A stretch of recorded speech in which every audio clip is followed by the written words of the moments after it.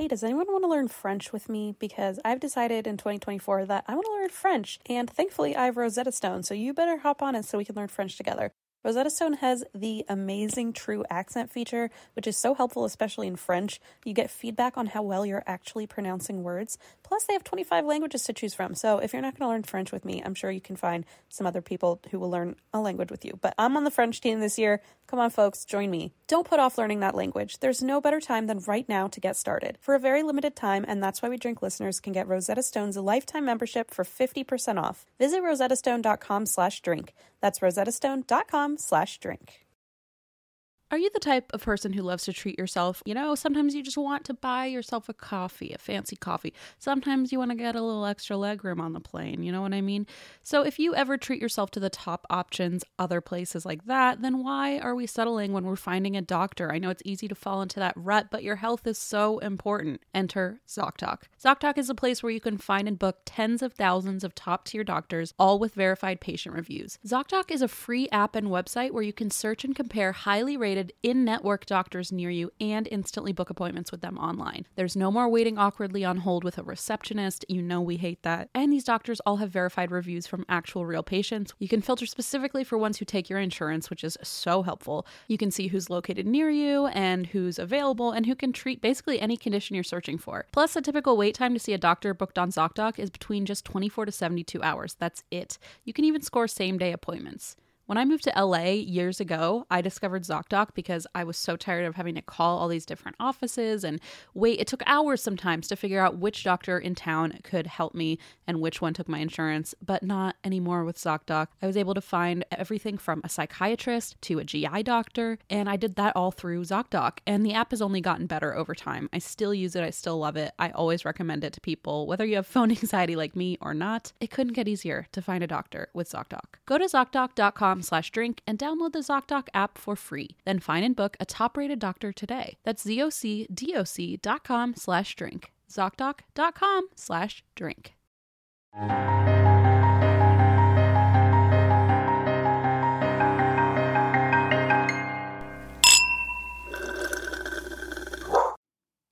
Hello, Oh, Christine. my little muffin. Aw. How are Stud you feeling? muffin? No? Okay. Oh, I thought you said step muffin. I was like, sorry, you don't want to be blood related to me. Hello, my No, little I'll step be your- stud muffin. I'll be your little biological muffin. Yummy. How am I feeling? Fine. Mhm. How are you feeling? I'm sleepy. I went to a bachelorette party this weekend. Oh, whose? My friend Liz, who is my brother's high school friend, and then I moved nearby her in Kentucky, and we became close. And so I went down with Dee, my brother's girlfriend, and we went to Red River Gorge and had this beautiful cabin, and it was really fun. I was going to say, you look very tan. Was that a product of that? No, that was a product of a bottle? A bottle I found from Australia on Amazon. So, but thank Okay. you for noticing. You're welcome. You know, there's a hot tub and stuff, so I was like, I guess I should look a little tan. It worked. You look like you're like sun-kissed. Perfectly sun-kissed. Thank you. I did go hiking one day, and oh boy, Oh, God. yeah. How was it? It was a lot. It was a lot. It wasn't even that long or that strenuous. It was just like at the top there was this natural bridge, and it's like this big platform with like basically plummeting cliffs on both sides.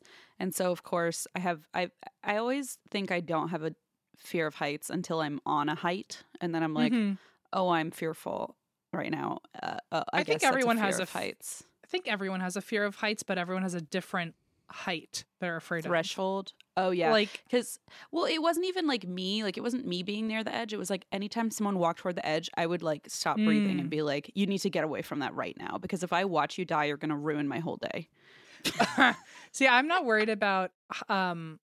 I thought I wasn't afraid of heights, and then I did a hot air balloon, and I was like, "Oh shit, I'm afraid of heights." That was a Yeah. bad place to find out you're scared of them. I said that, and someone was like, "Didn't you go skydiving?" I was like, "Yeah, I vomited all over the floor afterwards." So that Did should you tell go something. skydiving? Do I know I this about you? did. I don't know. There's a video on YouTube. Please don't find it. A bunch of people have found it, so you'll probably find it. But there's Are a video on you- YouTube. What how did you even get yourself into that plane knowing what was going to happen? It's a great question. As you know well about me now, I'm extremely good at dissociating. So I just kind of said, "Hey, I can imagine your YouTube videos. You just like 1,000-yard stare, just totally dissociating in the sky." It was, but I was also I knew there was a camera. This is the most me bullshit ever, and so I was trying. They were filming it, so I was like being like funny and like joking, but like looking back, I'm like, I don't remember a second of that. I just like I think that's what I do on stage at shows. I just like leave my body and say, "Good luck. I hope you can figure this out yourself." And then at my least there you soul can drink just wine. Like, that's exactly true. Yeah, I was not allowed. I was not given any wine on. Although on the Natural Bridge, I did have a High Noon in my backpack, so I did pull that out to kind of comfort myself. But it was like then there were people with their kids who were kind of wandering toward the edge, and I was like, I am seriously going to have a panic attack if any of these kids get too close to the edge. I can't abide by this. But anyway, it was a delightful weekend, and I had wonderful fun. And I'm happy to be back here with you, Em. Happy Monday. Happy Monday. I'm having a bit of I don't know if there's like such a thing as like a flare up for anxiety, but yeah, like sure. Is there? I think so. Yeah. I'm going through it right now. This is like the third day in a row where like I'm having some trouble breathing, and so then I'm having anxiety on top of that, being like this better end before I have to go on tour. Hang on, maybe you knew I was on that bridge, and you were like, "Oh no." Maybe. Oh, and I still haven't spiritually recovered. Your soul, maybe my soul visited you and was like, my body's on a bridge over there and she's going to fall off a cliff. And you're like, oh, fuck. Maybe I did fall and my soul is still free falling. And that's why I'm like feeling so jittery. But no, my body is not allowing me to like relax for 5 seconds. So I'm a little panicky for fully no reason. For no reason. So I'm kind of we always have a reason. We always have a reason. I can't think of one. We're going back on tour. I know, but doing shockingly, a lot of projects. I know we're supposed to be, but that's who we are. Maybe that's what's happening. I'm settling into the fear. Yeah, your body's like, we're back to our normal routine, our normal bullshit. Well, anyway, I'm hoping that it'll go away in time to see you and be on stage, because that's just a total fear tactic of mine. Anyway, if not, our souls can leave our husks behind together and fly away into the sunset holding hands. And Eve will say, come back. And we'll say, no, we can't hear you. Sorry, we're going through a tunnel. Bye.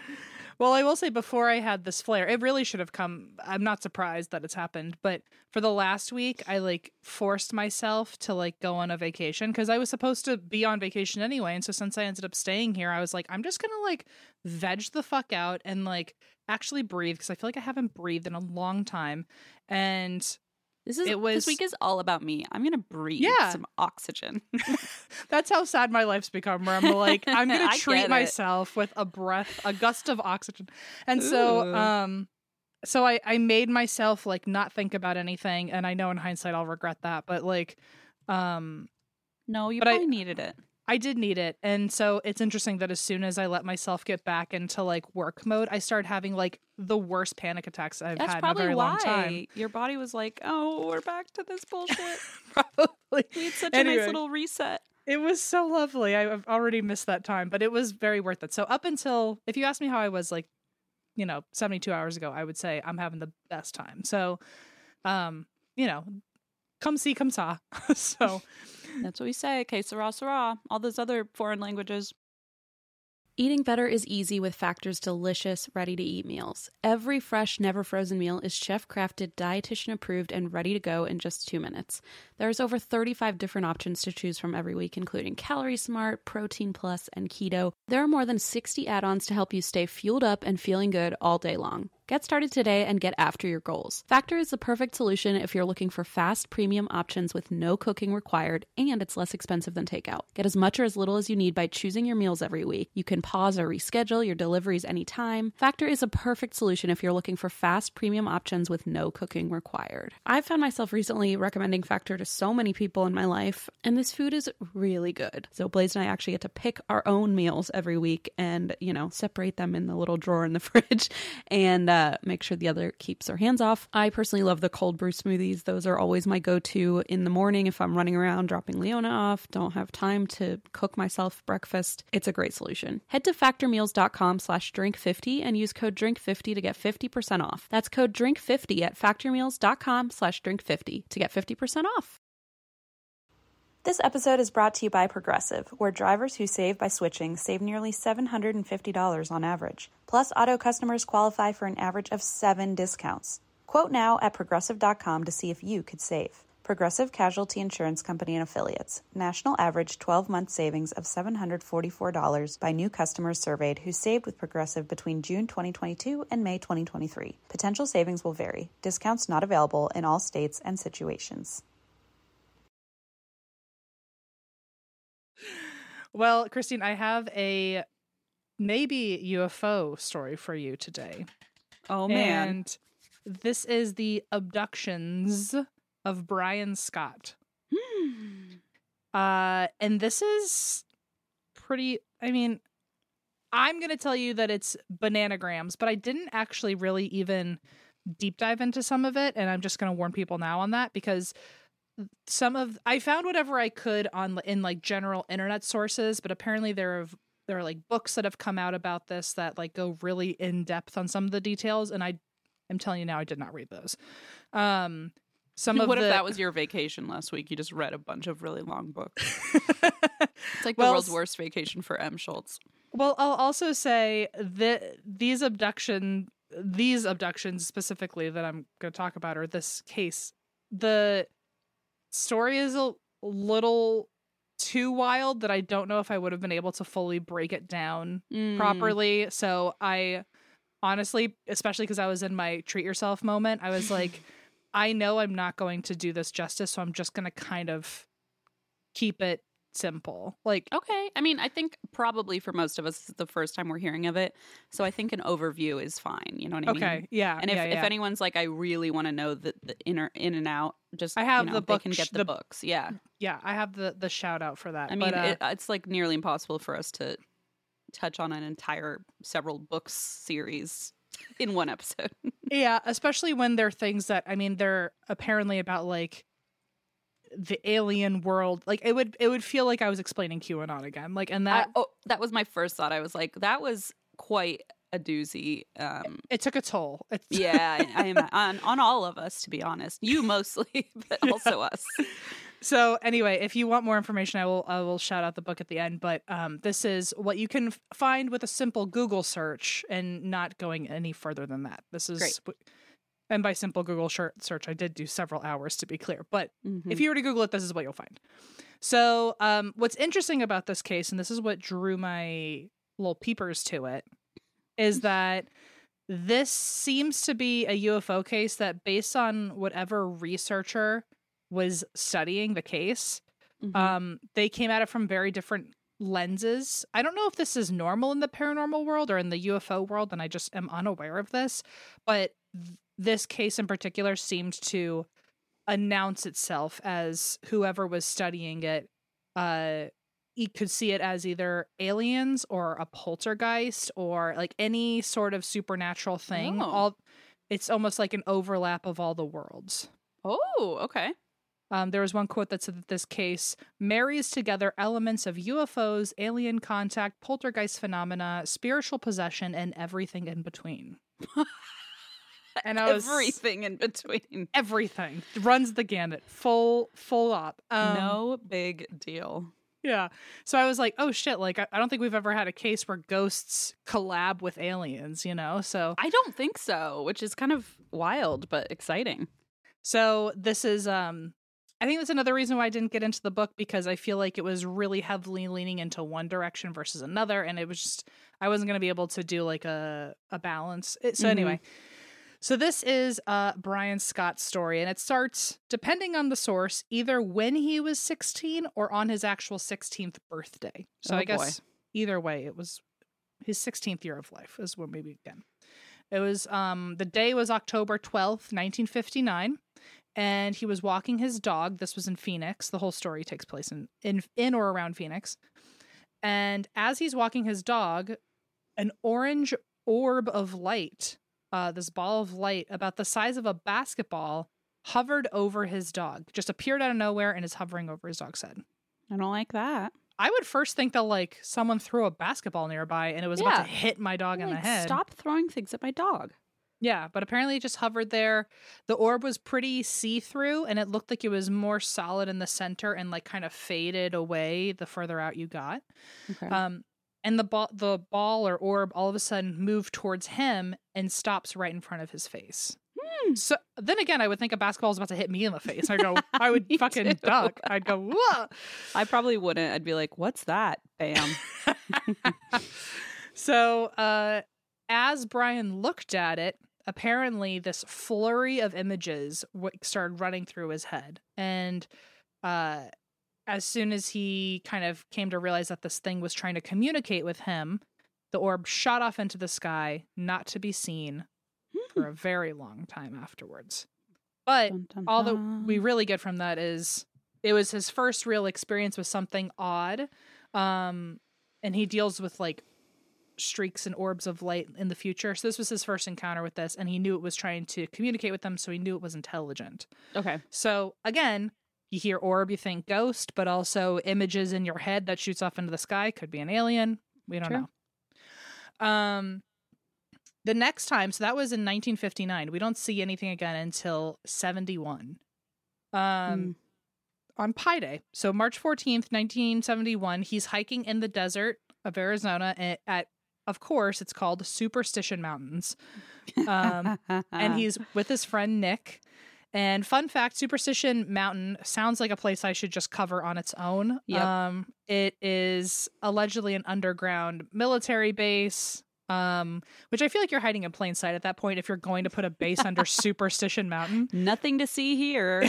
You might as well like have like a CIA Area 51 space called like QAnon Street, like something crazy.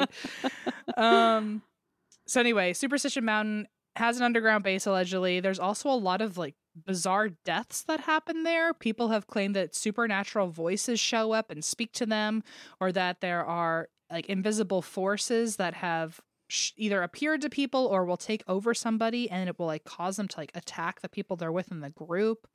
What the fuck? People get abducted there. Apparently the reptilians who I've talked about, they are said to live in the mountains.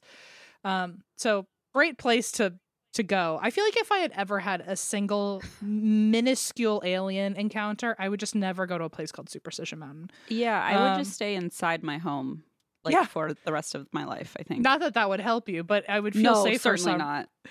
So both allegedly Nick and Brian, they had this weird urge that day to go head in the direction of those mountains without a real plan to have been there.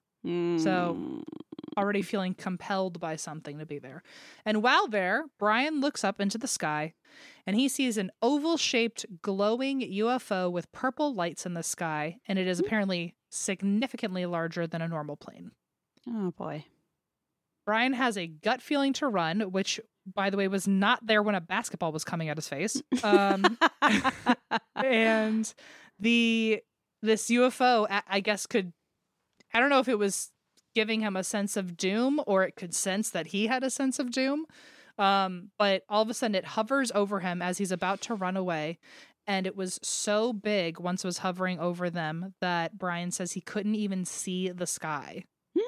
They get covered the sky, which makes me think it was always the size of the sky and just being cloaked in some way, Ew. Like, how do you start as something someone sees over here and then just like it zooms in that, you know what I mean? Or maybe it's really fast. Maybe it doesn't use our transportation, like the Tic Tac where it was going so fast and they were like, our technology can't do that. Yeah, good point. So anyway, he looks up again, and all of a sudden the sky is not there, which is cool. I can't imagine a more apocalyptic feeling. They're like, also on Superstition Mountain, we forgot to mention, but sometimes the sky just goes away. So if you're okay with that, let's go hiking. Can you imagine talking to someone like me who already doesn't want to go hiking? And they're like, no, you don't understand. Sometimes the sun is gone. It's like, it's fine. It's really not a big deal. So this thing hovers over them. He says his body tells him to run, but like, where are you going to run if the sky is gone? So all of a sudden he feels a quote, pulsating, pulling feeling go through his body, and soon he's being lifted off the ground. Oh no. Next thing he knows, he is on the UFO. Oh. Surprisingly, Nick is there too, which I can't imagine. Can you just be like, "Sup, Nick?" Like, oh, you're here. It's like, bro, like you didn't get away either. And so they're both, I guess, just fucking chilling on this UFO, and all of a sudden the room begins to fill with fog. Oh, fuck. And soon out of the fog walks in very horrifying creatures. Oh no. And the fog, interestingly, seems to soak back into their bodies. So I'm wondering, like, did they, like, was it a skin fart? Like, did they fart it out and then they, like, reabsorb it? Or was there, like, a special effects team that they walked in and happened to absorb it for the first time? Intern have to turn the fog machine on? Or is it, like, actually part of their... Was one of them, like, shouting into the other room, like, kill the fog, kill the sound machine, kill the... Yeah. But yeah, interestingly, I don't know how it first appeared, if it was originally in their body or not, but it goes into their body. Okay. And these creatures happen to be 7 feet tall, a cool 7 feet. They have gray reptilian skin, similar to a croc or a rhino. And it apparently, on top of its scaly skin, has a thick patch of hide over its torso. Oh, like its own bulletproof vest? Isn't hide like thick skin or something? Like rawhide? Yeah. Yeah, I think hide is like on a rhino or something, like really thick, like. So maybe it's bulletproof. Maybe it's just weapon proof in general. Yeah, maybe it's just a safety thing. I don't know. Sometimes I think about where we should have hide on our body, and like I think armpits is a great candidate. You know. Well, then how do we sweat? That's a good question. I will always live in constant fear someone's about to tickle me, even if I'm in a room alone. I'm just like always very aware. Seriously? Constantly. Oh, constantly. No. Okay, you can have your hide transferred to your armpits then. I would give anything to have a constant shield for my armpits. Like, you could make it smell nicer because it wouldn't be like sweating and stuff. Be trapped in there. Oh, that's true. I don't know. It depends on how the hide is placed on me, I guess. But yeah. I you don't live in that constant anxiety? No, I don't. I didn't know that you did either, to be honest. I never announced it because I thought everyone felt that way. I honestly am thinking like, wow, there's so much I don't know about you. I'm having a little bit of a moment. Oh, that's really embarrassing. It's not embarrassing. It's not embarrassing. I have like other weird fears about like my Achilles heel and stuff that I'm sure are just me. Well, every time you get out of a car, right? No, not even that. Really? I just saw one time in some show, I don't remember which one, when I was younger, like somebody like slicing someone's Achilles heel, and ever since I have like it was House of Wax, I think. Oh, I've never seen that, but well, it happens there too. So I was going to say it must have happened in multiple movies in our childhood.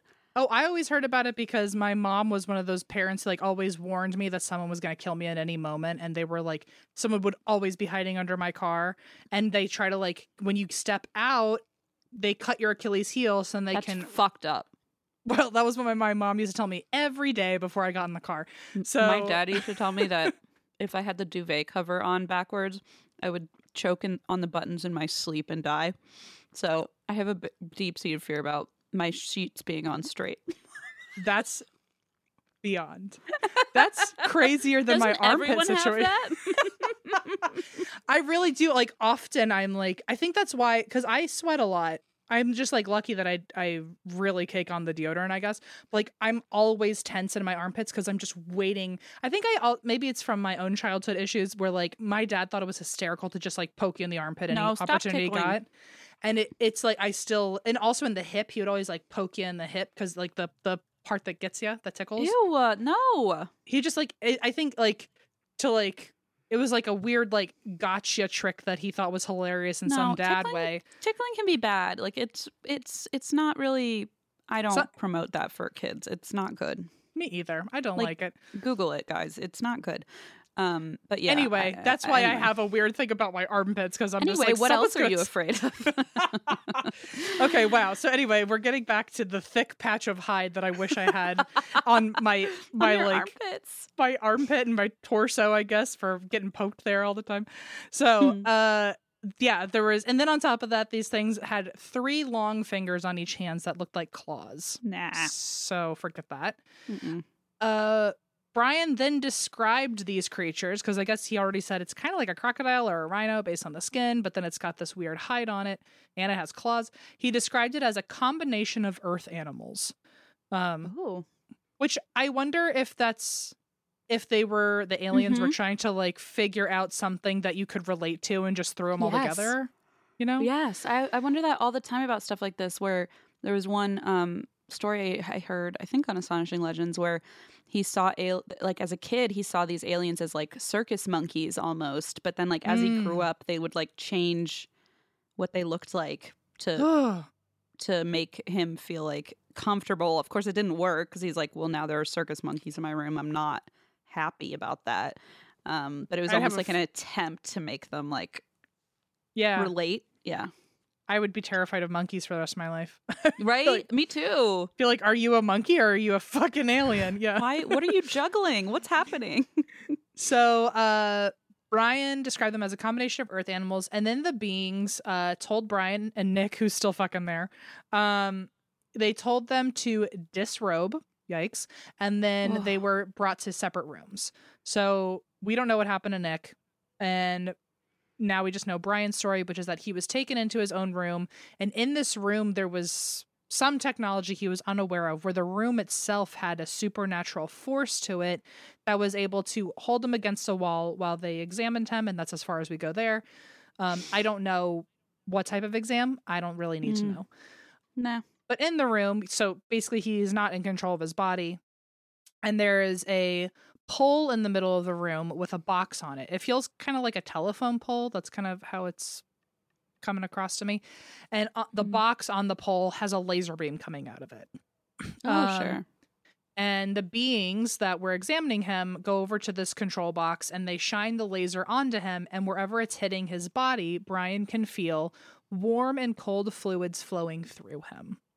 So he can like the laser, he can like physically feel it going through him, which is yuck.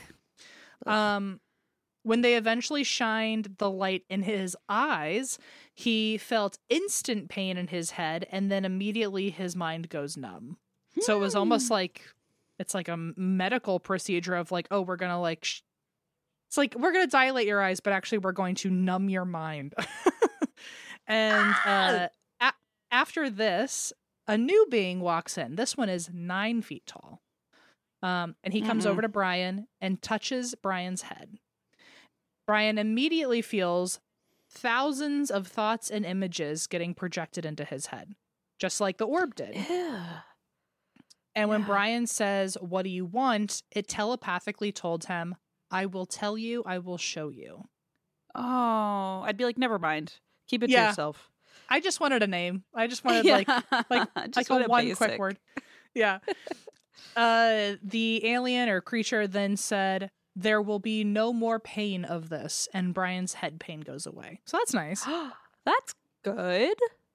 And the walls of the room all of a sudden transform a la Smart House into like some sort of like 360 hologram. And Brian now sees himself standing in a space where he can see a land of domed cities. So he's like almost seeing, I guess, like he's seeing the skyline of it. Of domed cities, and they're all through mist. So he's kind of seeing what I imagine is like if you're in a skyscraper and seeing like the tippy tops of buildings. And everybody's skin farted around. And so there's fog everywhere. Could you imagine though if people farted and you could at least see the mist so you knew where to avoid? Biggest fear unlocked. It's besides one of choking them. on the buttons of my duvet. This is so wild. Sometimes I've thought, you know how they say animals can see things you can't? I was like, what if they can see farts? You know? That might be why Gio leaves the room a lot. And I'm like, sorry. He's like, I know what's happening here. Well, I would like to be able to see them so I at least knew, like, if I'm getting crop dusted, how far away can I get away without having to deal with this, you know? Yeah, that's true. It'd be useful instead of, like, just guessing if my mouth and nose are safe. Oh. Anyway, I'm so sorry, everybody, Gross. but it is a thought that happens way too often in my head. So, he's seeing this land of dome cities. He's in this hologram room and he's seeing a world that he's unaware of. And this being says that what you're looking at is a hologram or a projection of our town, our hometown. Cute. And yeah, what do you say? You're like, oh, it's beautiful. Like, it looks lovely. Can I go home now? Yeah. He also says that even not only is what you're seeing a hologram, but even our identities on board are holograms. See, because you called it. We are disguising ourselves to you. Ew. This is a quote from Brian that says, the gray bulk of flesh. Okay. Could have said it any other way, but whoa. The gray, just calling someone a bulk of flesh. Yeah. The gray bulk of flesh changed into that, in front of his very eyes, changed into that of a beautiful people with long flowing red hair, deep blue eyes, and a golden bronze complexion. I felt a welcome sensation of peacefulness as a voice began speaking within my mind, and it said to me, we are the children of the stars from time beyond all time. Are they Pleiadians?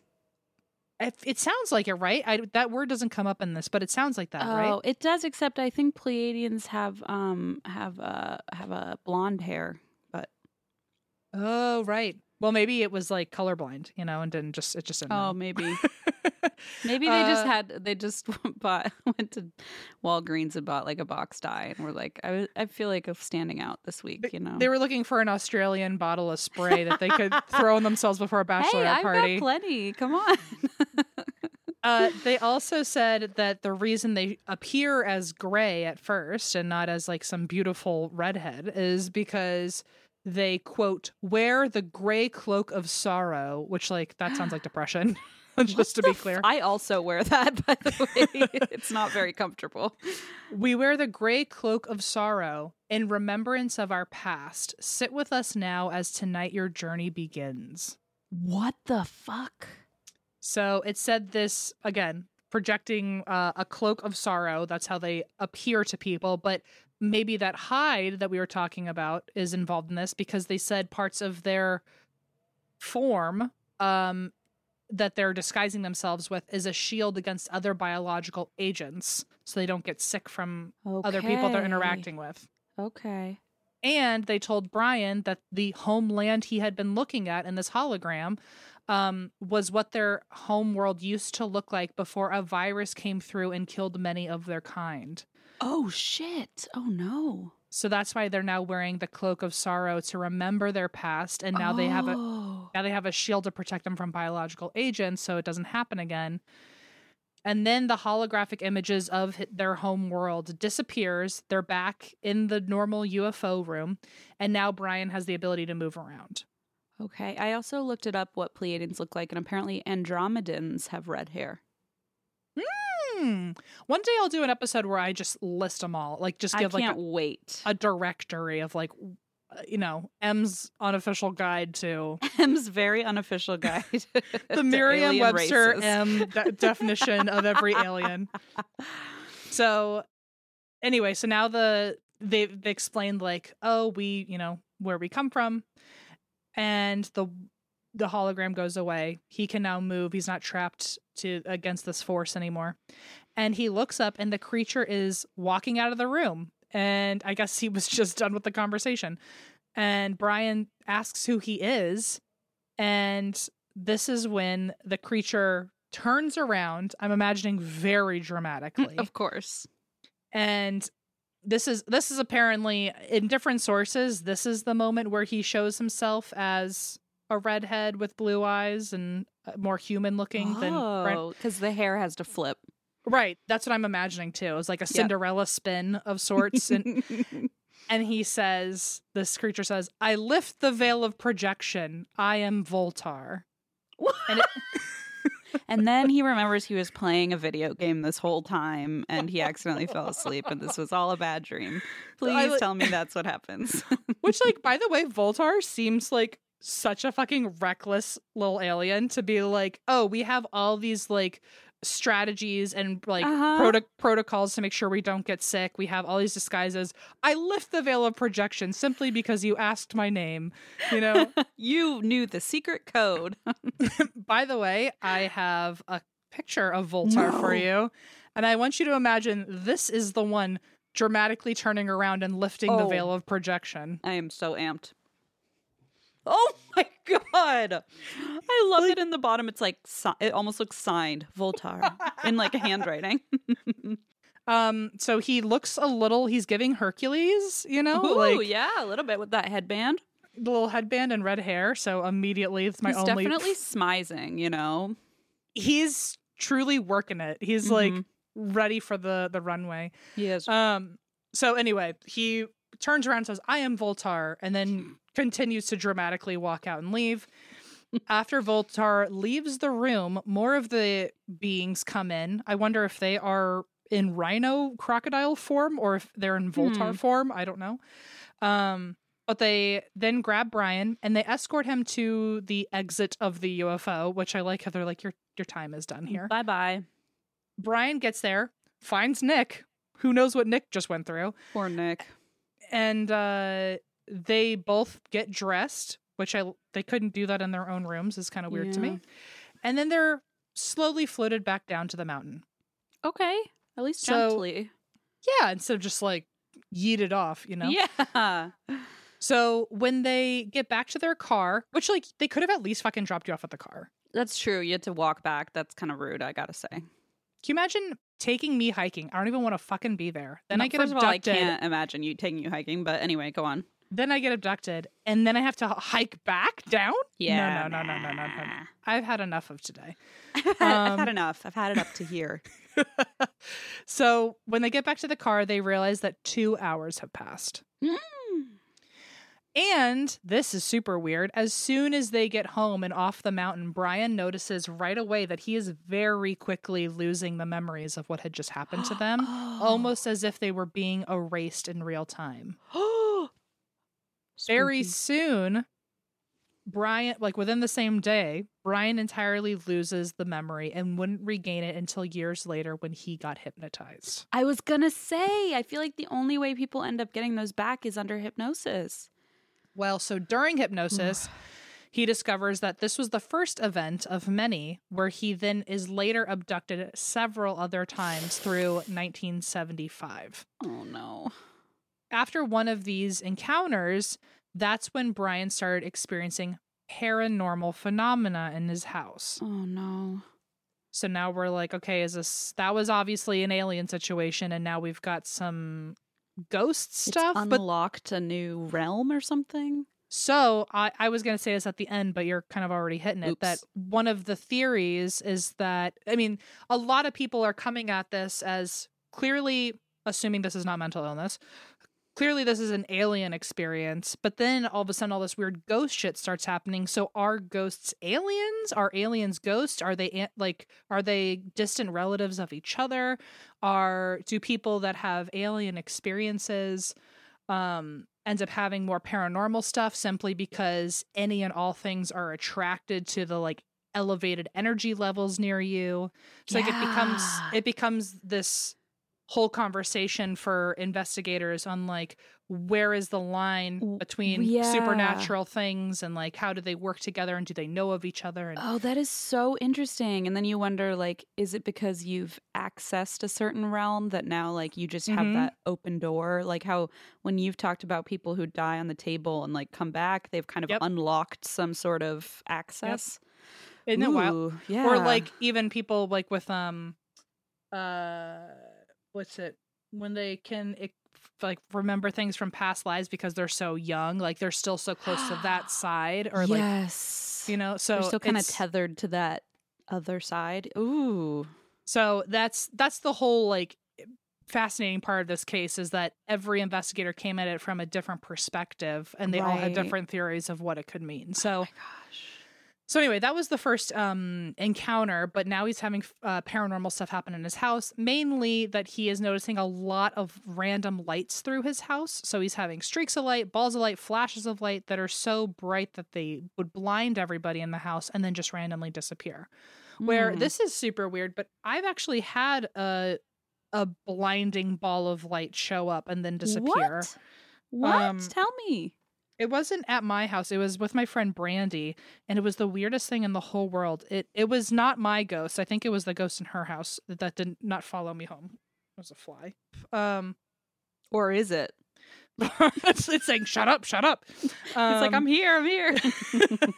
So, my friend Brandy, she had something that it didn't show up a lot in her house, but it happened enough that in high school she would talk about it sometimes, that she would see this like white apparition or kind of this glow that would show up in her house every now and then. And she was telling me about it late one night and in her house. And I said something like, oh, well, that's gotta be good. At the time in my mind, I don't know if this is still true, but I believed at the time and still kind of believe it, that if you're seeing a bright light, you're probably safe, versus like if you see something dark, maybe it's more ominous. But that was kind of the way I went about things at the time. And I was like, oh, well, that's probably really good. At least if it's a light glow that you're seeing, maybe it wants you to feel safe. And as I was saying that, I can't explain this. I cannot explain this. And I have talked to Brandy about this multiple times throughout the years to be like, did that fucking happen? But out of nowhere, as I'm explaining it, my hands, I talk with my hands. I remember freezing in time, not of like time froze. Like I remember my hands being stuck like this and me looking around, like my eyes could move, but I remember seeing my body frozen. What we were watching on TV was frozen. Brandy was frozen. Everything was frozen. I was stuck in time. Oh my God. All of a sudden,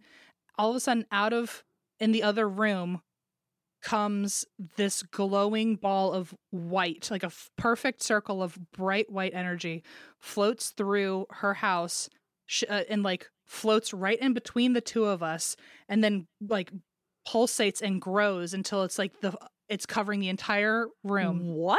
Fully bright white light. It like explodes in front of us, completely gone, and everything went back into working. Like the TV was on, we were able to move.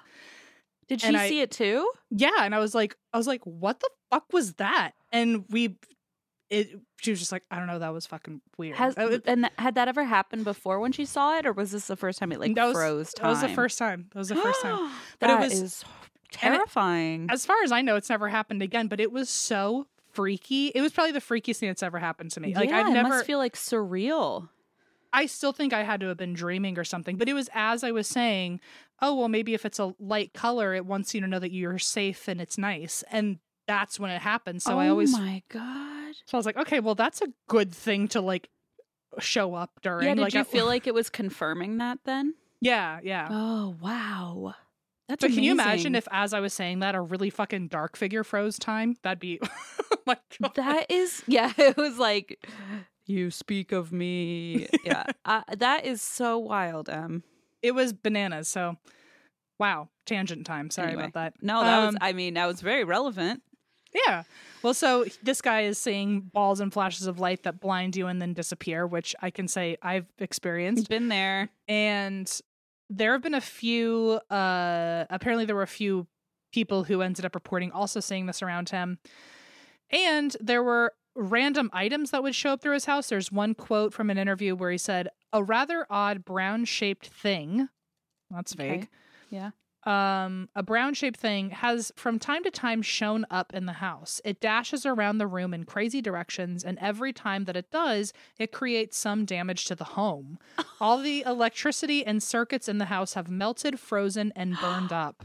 It sounds like a flying squirrel got in the chimney, but I guess maybe it was not. It sounds like something really obnoxious. It's just like a pest. So then his wife, here's the other weird paranormal thing. His wife starts acting weird. Oh, no.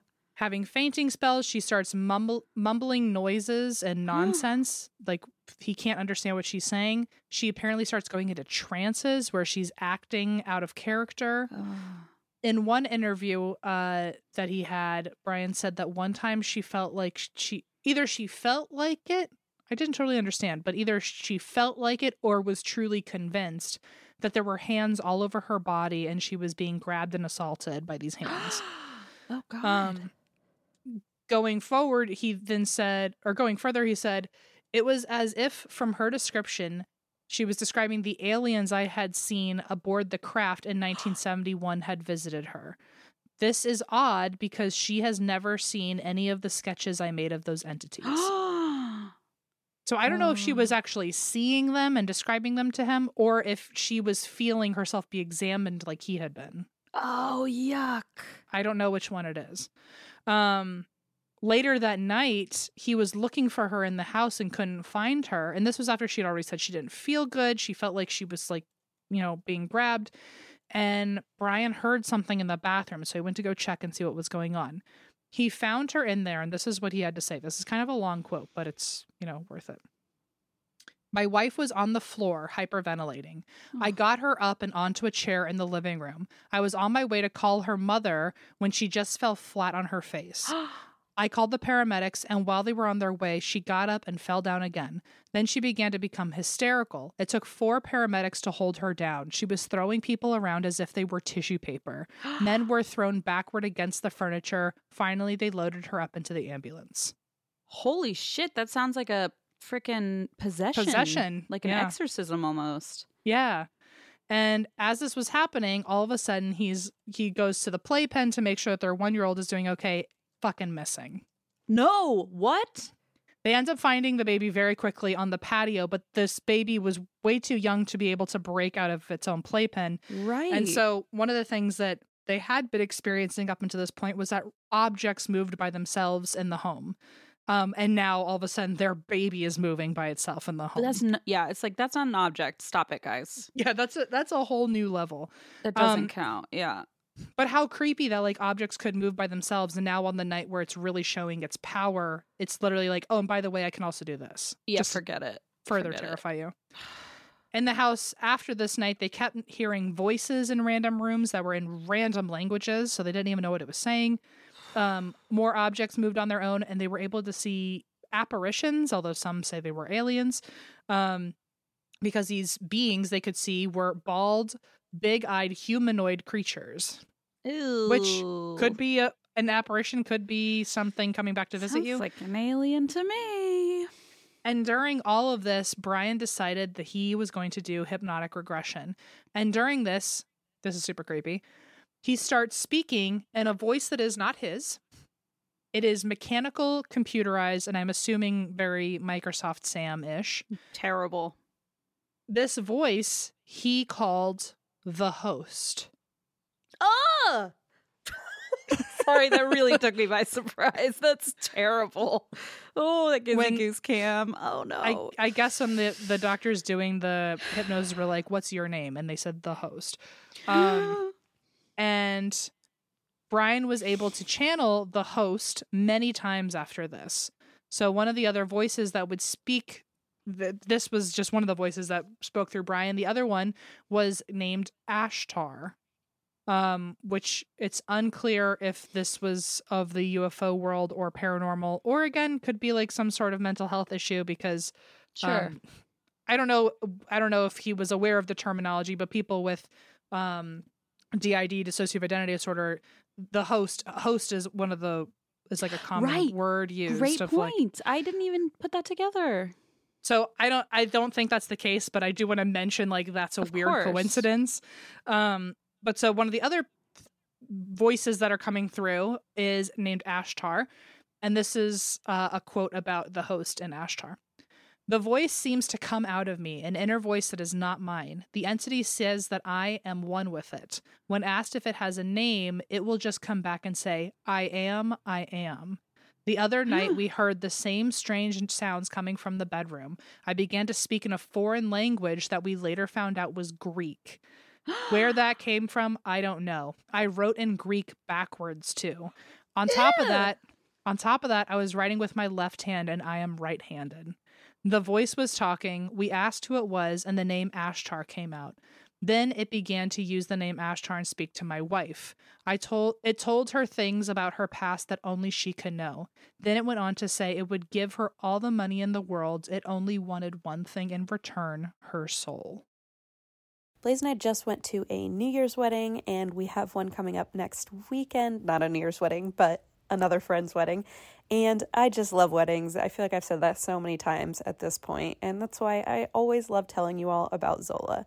With Zola, you can plan your entire wedding in one convenient place. From free planning tools like a customizable checklist and website to a venue and vendor discovery tool that matches you with your dream team, everything on Zola is designed to make your wedding journey as easy as possible. And with invites that are fun to create and a wedding registry packed with gifts you actually want, Zola takes you from save our date to thanks so much without breaking a sweat. There's even a 5-star app that helps you plan on the go. Zola really has become the sort of one-stop shop for wedding planning. I used Zola when I got married, and it was an indispensable tool. I swear to you, I could not have gotten half of the stuff done that I did without Zola on my side. But now, Zola, I'm only a little bit bitter, has so many more amazing tools. They have an app. They have all sorts of stuff like that wedding vendor discovery tool. That is really cool. I kind of want to go back. Blaze, should we get married again?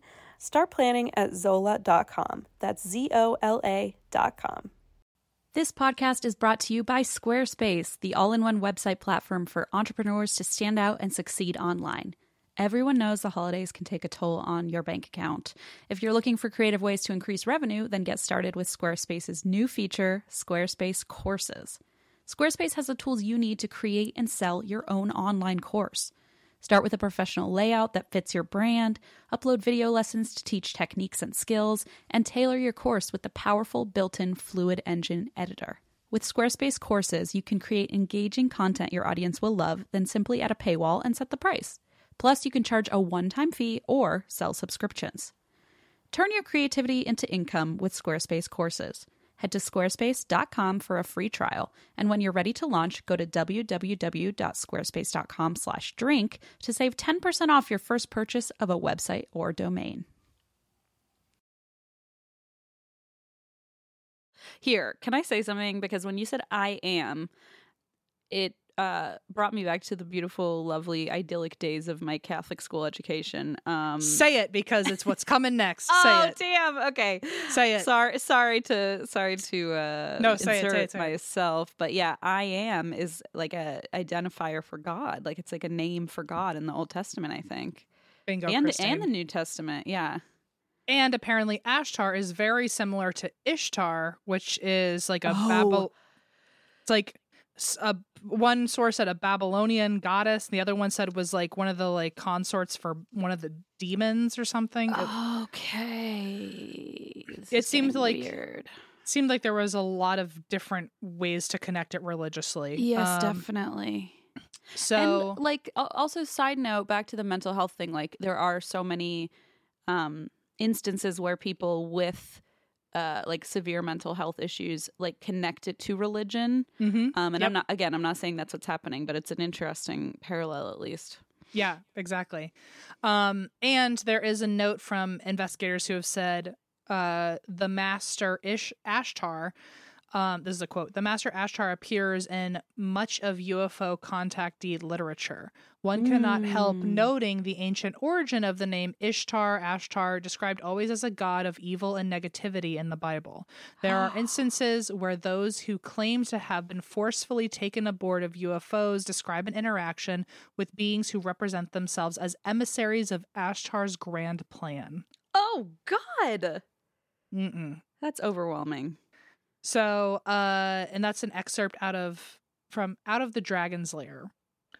So researchers looked into these voices because they were like, this guy, what the fuck is he talking about? And seriously. And what character has he, conjured up?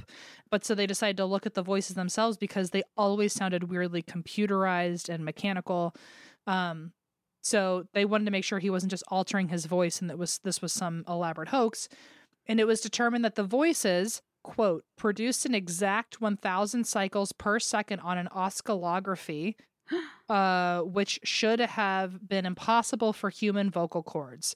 The voice lacked all harmonics and seemed to be nothing but a series of small ripples, and the voice print was different than Brian's, which he claimed would have been extremely difficult, if not impossible, to fake. He being a researcher. God. Plus, each of the voices coming out of Brian were completely different in terms of their own analysis. So all these voices are not him, or seemingly not him. Shit. Most of the time, though, even though these voices were coming through and talking, it is mentioned often that they weren't really like quality conversations. Like they were just kind of saying really simple things. But it is interesting how often the voices would show up. They just wouldn't really say anything super in depth. But the host and Ashtar would speak through Brian, often telling him what was coming or what was expected of him. And Brian was also able to do automatic writings to learn more information about them. He's and like, I'm writing, but it's in Greek and it's backwards, so. Yes. Oh, I was joking. Oh, no. So weirdly, these writings would sometimes be in ancient languages he did not know, or he would draw very advanced scientific diagrams he wouldn't have known how to do. And Brian would then explain that the entities had, quote, tasked him with the mission to master quantum displacement physics and begin to develop a mind transference machine to unite all of humanity. Like, what a tall order. I was going to say, no pressure. It's like, you had me at quantum, just the word quantum. I don't think any of this. No. So another time the host talked to Brian, it told him that he had to go to Bolivia for further answers. But he apparently, when he came back from Bolivia, he actually came back very different. He had like a weird new heightened level of intelligence. He was weirdly a lot calmer. He was no longer a chain smoker. Like his whole behavior was different. And then apparently that did not last because either after this or around this time, he ends up being abducted again. And we find out that he's being abducted by multiple groups of aliens. So that's a whole other level to this, where it's like apparently he was being abducted by those, the redheaded group, right? The first group. Then he was abducted by a group of Greys. Then he was abducted by a rival group of Greys, like it's the fucking Newsies. Like I don't No. So now it's like, well, do all these beings have some, because if they're trying to get him to create this machine of mind transference to unite all of humanity, right? Do they already have this mind transference thing where they all know about him if one group has abducted him? Or have they like kind of put a beacon on him almost by abducting him? And now, you know what I mean? Ugh. Like why are all these beings able to find him, or why do they all want him so badly? Or do all of these, is there like some sort of, United Nations where all of them know like he's the one that's going to build this for us, and so we're all keeping tabs on him or something? This is all bad for him. Very creepy. At some point during these investigations, or people just researching him and studying him, during this time, every member of Brian's family had at least been hospitalized or experienced one traumatic event. So it's almost like something saying stay away. And then at some point he meets this guy, Jim Fraser, who wanted to write a book on Brian's case. And I think they became friends over the years. And he was like, oh, I want to write about you, but I wish I had some more evidence about your story. A different source said that he was actually going to help Brian get to Bolivia, but he wanted more proof first before he embarked on this. Yeah. But he wanted some sort of proof of Brian actually being abducted by aliens. So eventually he says this out loud of I want some evidence. And then at 2 a.m. the next morning, Brian starts speaking in the voice of the host. And he says, "Now comes a ball of fire for all of mankind to see." And then literally gives coordinates to look out for. And then within 24 hours later, this massive ball of fire that was reportedly seen by so many people Oh my God. Literally showed up in the sky, and parts of it landed. The biggest part of the meteor landed in the coordinates that Brian gave. Oh my, yeah. Be careful asking for proof. You know, you might regret it. It might backfire. Yeah. So when Jim and Brian went to go look for this meteorite, they ended up hearing a bunch of weird electronic beeping out on their search together. And when they came back, this led to Brian now having weird telepathy and mind reading powers. Oh my God, it never ends for this guy. It never ends. In 1976, so about a year later, Brian was abducted again and talked with the host. And this instance was apparently the start to the play of life. Huh? This is what the host told him. This is the play of life. Oh, Jesus Christ. And you're the star, baby. Yeah, I didn't ask. I don't remember auditioning for this. So this is where I also get confused a lot, because it seems like the host is a voice that goes through him, that he's talking through. But anytime he's been abducted, it sounds like the host gave him directions of where to go, and then he would get abducted. And during these abductions is when he would see Voltar again. Okay. So it seems like Voltar is at the abductions, but when he's alone getting instructions, it's from the host. Right. Okay. That's how it's kind of coming off. So the host told him, oh, this is the play of life. And eventually when he gets abducted again, Voltar shows up and says the play of life would end in 40 years of that date. And the next phase after the play of life, which they don't fucking even tell you what the play of life is. Like, is that, I don't know what's going on.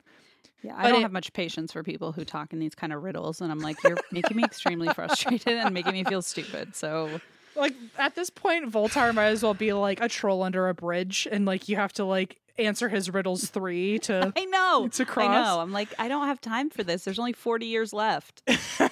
Well, interesting. There was also a note that 40 years is a biblical generation. That's right. I didn't even put that together. Well, so Voltar says, welcome to the play of life. It will end in 40 years. And the next phase after that is the return of the last UFO, which is like interesting because didn't Star Wars just come out around this time and the Return of the Jedi was like a thing? Listen, I don't know. What year was that, by the way? I'm 76. And it's been 40 years by now. It's been 40 years, yeah. And I was going to say we're okay, but I guess we're not. So maybe that tells you something. We're currently dealing with the return of the last UFO Jedi, I think. So, they said when at the end of these 40 years and when we're at the return of the last UFO, Brian would be a light to all of mankind. Oh, that was kind of like the last real message he got that I was able to find online. I don't know if there's more in the book, but other than that, there's not much left we can do but speculate. And a lot of UFO enthusiasts and experts have studied his case. One of the main researchers into the story and one of the interviews that I got a lot of my quotes from was from a researcher named Tim Green Beckley. And he was one of the people who came at it from a paranormal perspective. He said that the voices, the entities, the occurrences in the house, they could all be paranormal, supernatural, or both. And all of them could be, the reason they're all happening at once is because they're all attracted, quote, to the location due to the extreme vibrations already caused by Scott's ongoing cosmic encounters. Okay. So it's like all these encounters are building this, like a beacon almost. Like now these other aliens are attracted spiraling to him. Yeah. Ugh. Some believe that this is evidence that the paranormal and the UFO worlds overlap in some way we don't understand. That maybe aliens gave him the supernatural gifts, in which case are they able to tap into things? There's also the thought that if they're able to see our worlds, can they also see our afterworld, our other world? Like at what point do dimensions of time and space stop overlapping, and how capable are they of seeing these things? Reactions to Brian's case are very mixed. Some people think this is real. Some people think it's a hoax. Some people think this is severe mental illness. Sure. And Jim Fraser, the guy that became his friend through this, who was researching him, he wrote the main book that I did see excerpts on, and I thought about including them in these notes. It was called Transformation of a Common Man, the Brian Scott Story.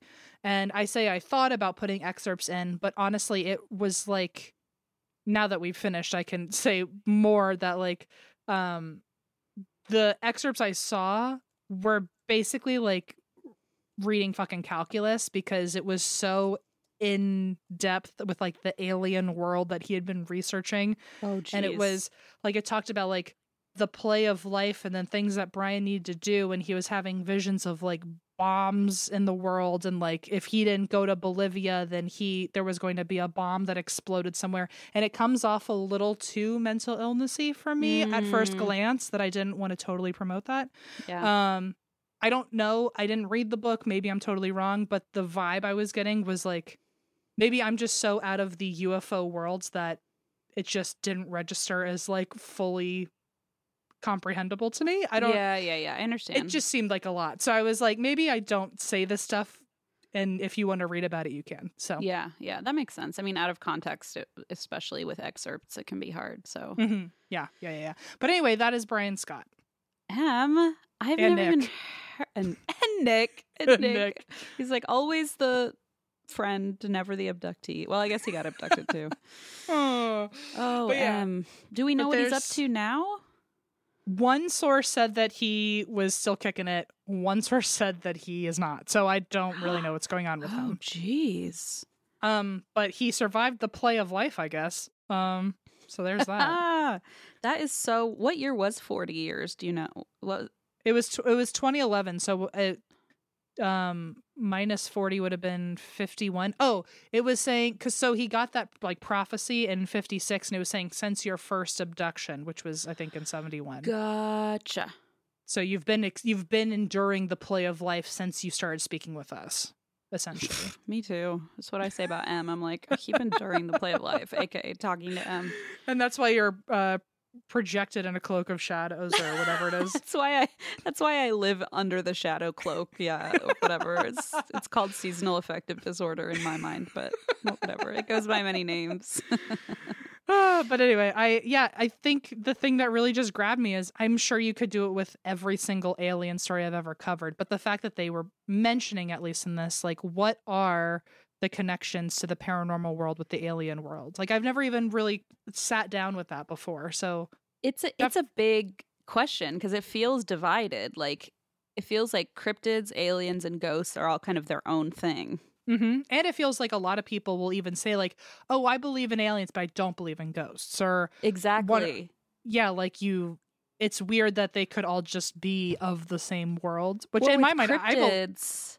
I believe in both. I don't know about many cryptids I believe in, but they could all be the same thing. I mean, a lot of people think that Mothman is an alien, right? So some people think Sasquatch is real, but aliens are not, or vice versa, or ghosts, but not Bigfoot. You know, I listen on Astonishing Legends. They get made fun of a lot for saying everything is connected, but I think it is in its own way. You know, I think if you're gonna believe in one thing that doesn't have a lot of backing, you can believe. You might as well just dive in.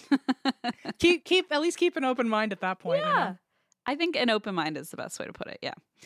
Wow, Em, good story. Thank you. So I have a story for you today. This is the story of Angie Dodge, and I hadn't heard this one before. It has a couple twists and turns. So buckle up, if you will, if you don't mind. Hang on. Whoa. It sounded like you were loading a gun, but I guess... hang on. Okay, hang on. Rewind. Hang on. Okay, ready? Yeah. Click. Okay, that's better. Okay. I'm buckled in.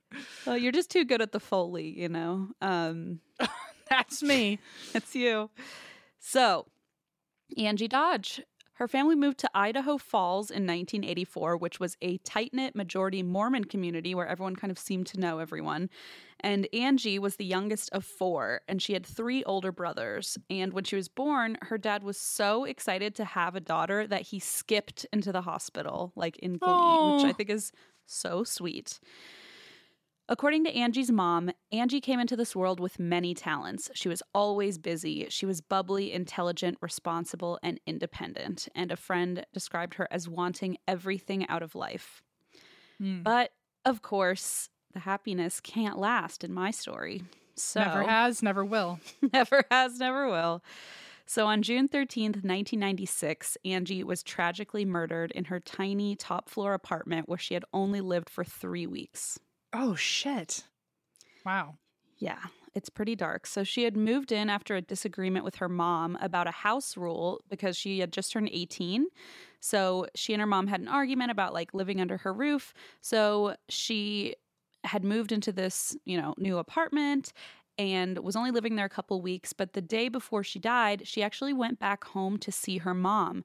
And her mom, Carol, said, "The night that she came over, I rocked her and I said, 'I'm so glad you're not mad at me anymore.' And she just looked up and said, 'Not even in a blue moon.'" Oh my God. I know, I'm going to cry. But of course, the next night, several friends had come and gone from her place. And after 12:30 a.m., nobody heard from Angie again. On the next morning, when Angie didn't show up for work, her coworkers thought it was so out of character for her that they actually left work and drove to her apartment to check on her. They found her door ajar, and they found Angie dead in her bedroom. I feel like if I ever saw a door open to a place, just immediate, it's not good. I'm not going in there. I'm going to get somebody who's more capable to go in there. Yeah, I'm not like, I won't even allow anyone I know to go in there. I'd be like, no, call somebody who is equipped for this kind of thing. Yeah, yeah. So police arrived and they found a brutal scene. Angie had been stabbed multiple times and her throat had been cut. The murderer then sexually assaulted her body, leaving behind semen. Oh my God. And Detective Ken Brown, who was on the scene, remembers there was a lot of anger, a lot of humiliation involved in this crime. So horribly, oh gosh, my heart. A little bit later, Angie's mom called Angie's work to invite her out to lunch. Oh God. She has no idea. She had no idea. And police hadn't contacted her yet because it was, just a couple hours later. And so one of Angie's coworkers was on the phone and heard her mom say like, "Hey, I was wondering if Angie could come to lunch with me." And the coworker didn't know what to say. So she said, "Angie's been found dead. You need to go to the police station." Yeah. What do you say? I know. Like, how do you get through? Like, obviously the other person's going to know something is terribly wrong. Like, even if you say, "I think you need to hang up and call the police right now." Like, yes. like that's so much worse. Like, that's almost like, yeah, exactly. At that point, you might as well just say, "Hey, look, this is what happened." Ugh. That poor coworker is probably like, "I just wish I never picked up the fucking phone." Honestly, but then like, when would the mom have found out? Like, right, ugh. exactly, and someone else would have picked up the phone. So it's like, oof, it's just a losing situation. So of course, Carol was in total shock. The whole town was in shock. Idaho Falls averaged 0 to 1 murders per year. So this is like, especially something this brutal, was just unheard of. And then especially the fear of knowing that the killer is out there somewhere, Yeah. Angie's funeral was a crowded event, but afterward, and this is the part that I think about a lot when I watch true crime shows, her mom felt like the world had left her behind. She said, "Everyone went on with their lives except me. I would look outside and say, 'These people, don't they realize my daughter has been killed?'" And yeah, I know that feeling on a much smaller level of like, if you're going through grief or like trauma and you sort of look around and you're like, does nobody care? Continuing. Yeah, the world goes on, and it's like, of course it does, but it just feels like such a personal, isolating attack. Like, don't you know how horrible things are falling apart? Especially because, I know all of us either have or will one day have to have that feeling hit us. And it's, but to know that it was also like a brutal attack on someone you love just feels like a whole additional layer to it. Absolutely. Of like, not only did the world move on and they probably thought like, oh, well, everyone deals with death or whatever, Platitude. a lack of empathy you could have. But to know on top of it, like my experience was particularly gruesome and people still moved on. And it has to be even more of a lonely feeling. But the part of it too is like, there's no choice. Like, people have to move on. Like, it's not, it's like your world is just like shattered, but people have to go to work and live their lives. And it's like, no matter what happens, things just keep on rolling. It's just a really hard thing to swallow. To swallow, yeah. So police quickly ruled out Angie's closest acquaintances, like her boyfriend and the friends that were at her apartment that night, who were all the last ones to see her alive. And the way they did this is that all of them, had alibis, but the police had the semen sample, and this was obviously very compelling DNA evidence. And so everyone, boyfriend, any male friends that were there, gave DNA samples to exonerate themselves and to aid the investigation. So all of them were cleared.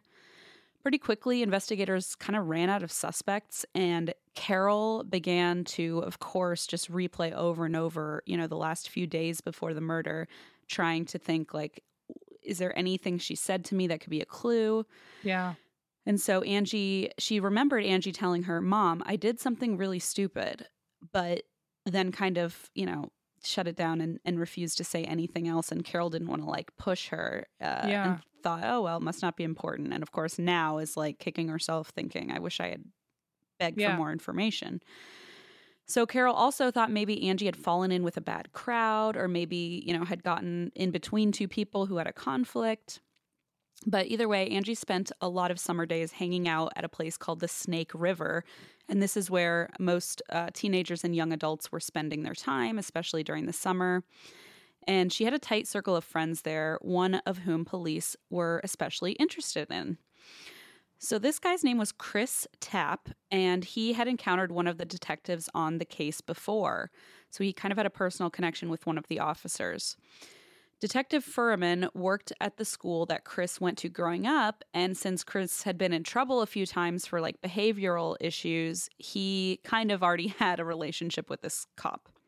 Knew each other well. yeah. Maybe not on the best of terms, but, they're aware of one another. I understand.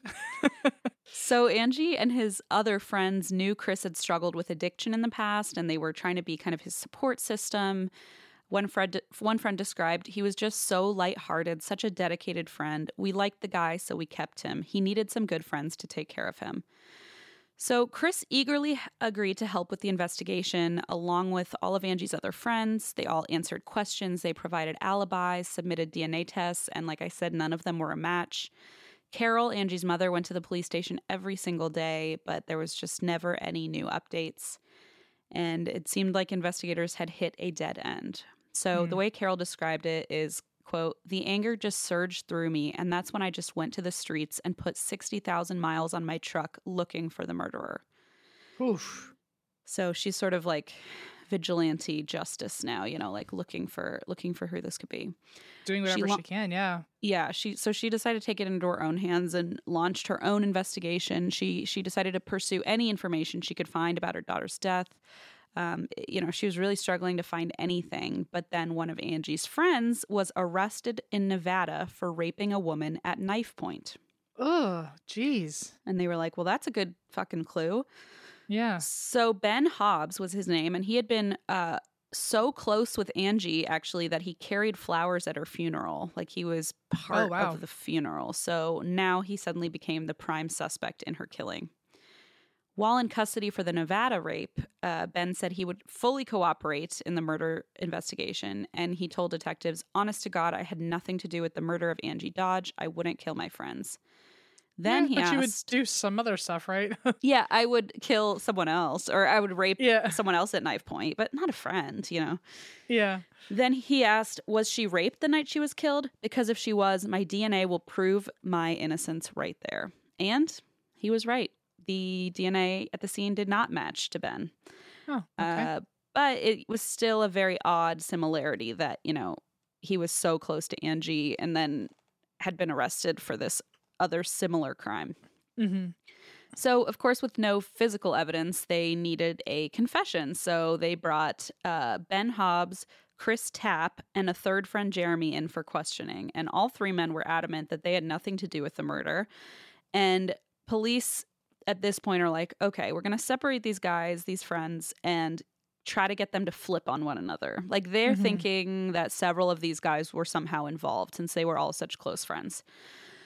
So police are trying to get the men to turn on each other. They're offering promises and plea deals. And Jeremy and Ben are just holding their ground and talking back to police like, no, I didn't fucking do this. Like, you can say whatever you want and promise me whatever you want, but like, I had nothing to do with this. Chris, on the other hand, seemed a little more vulnerable. So he told Detective Furman that he trusted him since he had grown up respecting this man as an authority at school. Mm-hmm. And so at home, when Chris's mom expressed concern about like how much this detective was kind of bothering him and like questioning him, he told his mom, he's my friend. Like, he's not going to, basically, like, he's not going to do anything bad to me or like trick me. Like, we've grown up together at this point. Yeah. Like, he knows me from childhood. This guy is not going to, I mean, little did he know this cop was convinced that he did it. So, yeah, you know, he was a little too trusting, I guess, in this authority figure. So, as I just kind of hinted at, Detective Furman was not actually Chris's friend like Chris thought. He was determined to find Angie's killer, and he had become convinced that Chris and his friends were involved, despite a lack of evidence. Mm-hmm. And that's when police developed a new theory, that Ben and Chris had indeed been involved with Angie's murder, but Jeremy was not. Instead, an unknown third man was there, and that's whose DNA they had. Interesting. So, yeah, they're now basically saying Ben and Chris were involved with the killing, but the person who raped her and that DNA was from a third party we have not yet identified. I can't imagine like having to investigate a case and thinking you're looking for one person and then it's fucking 3 and you're like, oh my God, it just got so much harder. You're like, wait. This is so convoluted. It's like, oh my God. Yeah. You just want everything to be so simple. Just, yeah, like you know, wrapped up in a nice little bow. Mm-hmm. So on February 7th, 1997, Chris was charged with rape and first-degree murder with a deadly weapon based solely on a confession. Chris did, in fact, confess to being an accessory to Angie's murder.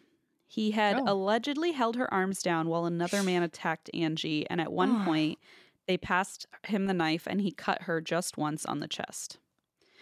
So when the case went to trial, Chris's mom remembers thinking, what in the world have you gotten yourself into, and how in the world am I going to get you out of this mess? And there was no way of getting out of it.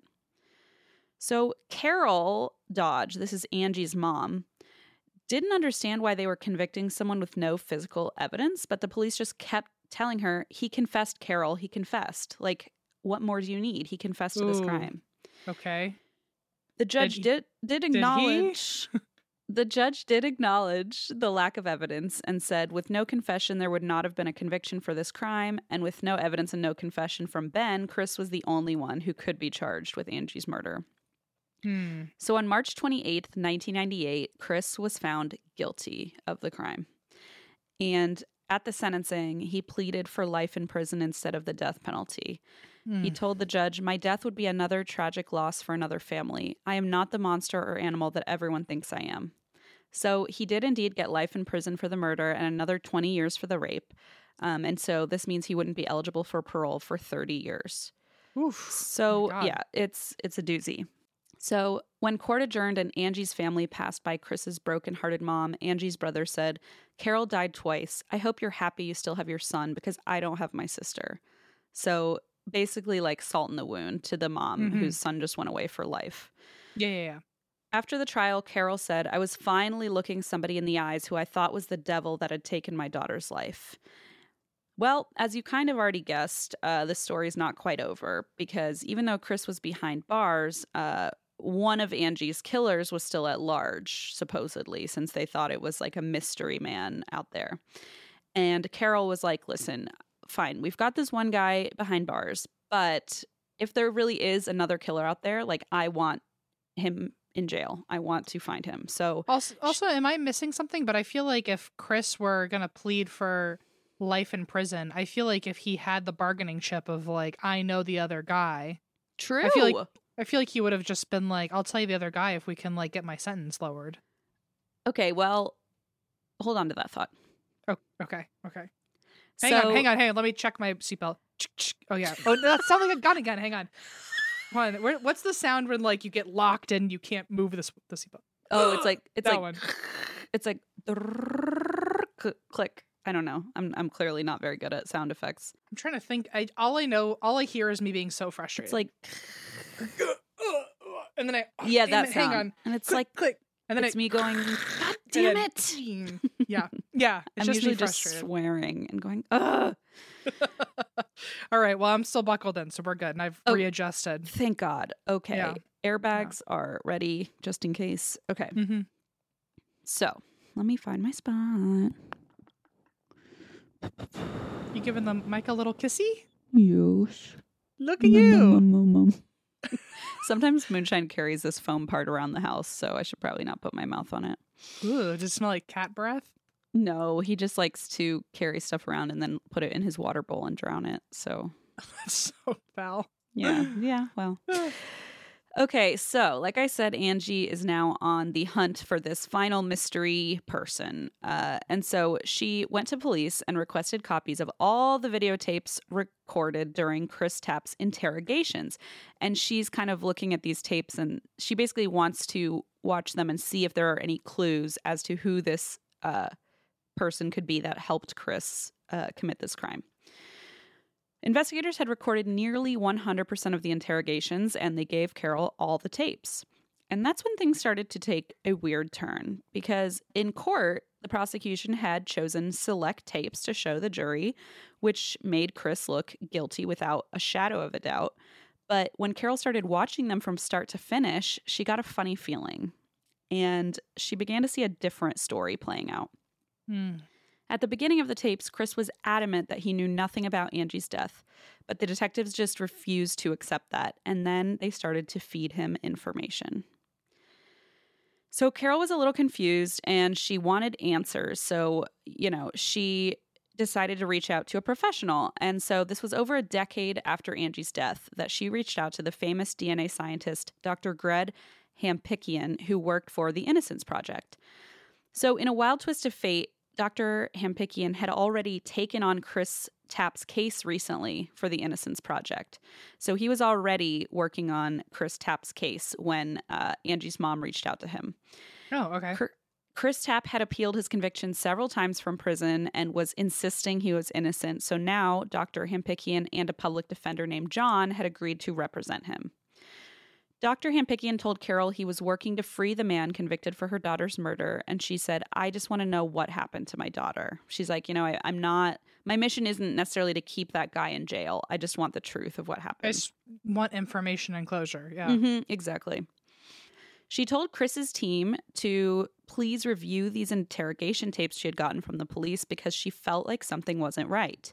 They did, and they were stunned.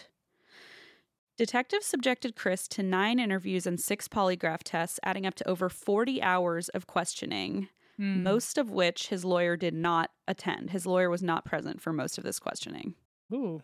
He told Detective Furman, who, again, he considered a friend and an authority figure that he looked up to and respected and felt safe around, he told him that he trusted him and wished he could help. And Detective Furman started playing what Carol calls the hypothetical game, where they would feed Chris scenarios and try to get him to agree, hypothetically. Gross. And because his lawyer wasn't there, There's no... He was just vulnerable in that position. So here is a transcript from that quote-unquote game, okay? I'll read both Detective Furman and Chris. What if you did, okay? Cut her once. Okay, so you cut her once, Chris. I know I didn't cut her, okay? So you got a hold of the knife. No. He passed the knife off to you, obviously, okay? And it's all right, Chris. I didn't take it, okay? Damn. So hypothetically, if Chris Tapp was holding on to Angie as she was being cut and some of the other stuff was going on and Chris Tapp took part of that in any way, shape, or form in cutting her, okay? But I didn't. Would you listen to me? Chris, sorry. Detective, okay, hypothetically, I said, if you took part in any of that, that's okay because you're still here. You're still showing some good faith that you want to cooperate. So this is like how the whole thing went. It was like so manipulative. Very baity. Yes, it was. It was like they were like luring him into this like weird hypothetical world where like it was so gaslighting. It was like anytime he said, but I wasn't there. And they're like, I said hypothetically. Are you listening to me? You know? Yeah. It's really gross. And so, of course, they're all watching this going, uh-oh, this is not okay. So detectives told Chris in the tapes that they could offer him immunity and that anything he said that incriminated himself would be tossed out as long as he helped bring in Angie's other killers. So remember when you said, oh, didn't he have a bargaining chip? Yep. Apparently he did, and they just fooled him. Oh. Yeah. Wow. So they were hoping that Jeremy, Chris, and Ben might all implicate each other. But Carol said Ben and Jeremy were much smarter. And Chris, what I realized, because Detective Furman was a school cop, Chris trusted him. He kept saying, "You've got to trust me, Chris. Just trust me." Chris was taught to follow adults, and he was a follower. So he really is just trying to do the right thing and just try. Remember that show, Making a Murderer? Mm-hmm. Did you ever watch that? No. Okay, so I remember that being like one of the first. I think it was like when I was living in Glendale, and it was like one of the first like true crime docuseries that like became like a huge hit. And I remember watching it and being like mind blown. It was basically about how, false confessions and how people who might have like a lower IQ or like, yeah. I do think maybe I watched this. I feel like it was so long ago now. It's hard to remember, but his sister became a lawyer to be able to help him or something. That sounds right. I don't really remember, but that could very well be. Okay. It's been so long, but I do remember that being like the first like blockbuster hit of a true crime documentary, I remember. And to be honest, I don't remember like the outcome of all that, but I clearly remember feeling like, oh, it was so obviously him. Like, who says they did it when they didn't do it? Like, that's ridiculous.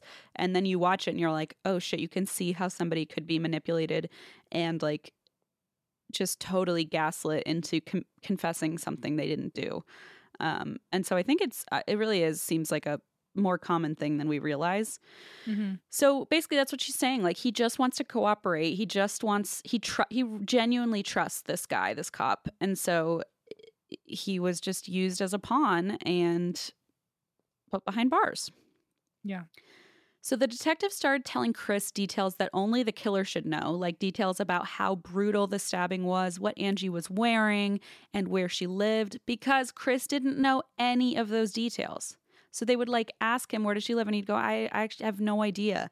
But then they would start feeding it to him, and then he would like know the information. And imagine 40 hours go by and you're like, yeah, she lives here. And they're like, so you do know where she is? And it's like, well, you told me, Oh my God, that's the most like, it's like such an abusive, toxic. It's so bad. It's so scary. And especially because they have such authority. Like it's so unsettling. So on camera, detectives asked Chris questions about the killing, and Chris started making vague guesses. Like, he just wants to pass this quote unquote like test they're giving him. And go home, yeah. Yes. And and that's the other thing. That's a good point, Em. I feel like a lot of times in these scenarios, they're saying like, okay, after this, you can have a soda or you can go to bed, you can go home. And like, all you want to do is get out of there, Also, isn't there like a rule of like you can only hold someone for so many hours or something? So maybe they were just if they're not if they're not like arrested for a crime, I think. Oh, yeah. Okay. So on camera, detectives ask Chris about the killing, and he's making these vague guesses, clearly trying to please them to keep this immunity deal.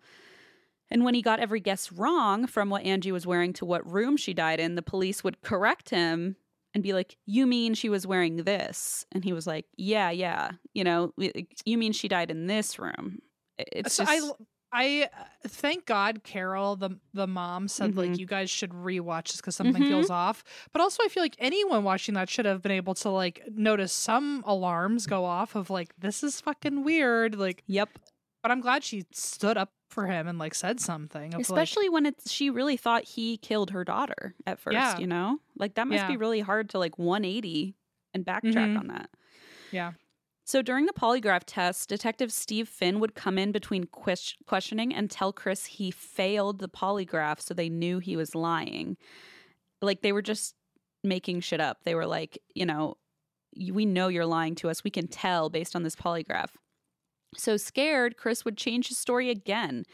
And then they told Chris, you have a very strong reaction to the name Angie Dodge. And Chris said, I'm scared. And the detective said, I'd be scared too. Murder is murder.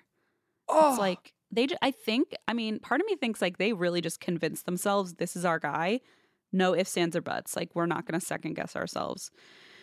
Or could they have been like, they just, I mean, I don't know, but I have a general initial distrust with the whole world. Like, could they have just been like wanting to find someone to lock up so they could be done with it? Like, yeah, I mean, I think like part of it probably is like we want to solve this case, and we have this guy on the hook, and he's done criminal stuff in the past, or he's gotten into trouble. Yeah, and it's sort of like, I think they just kind of convinced themselves like, well, this must be our guy, so let's just wrap it up and put him in jail.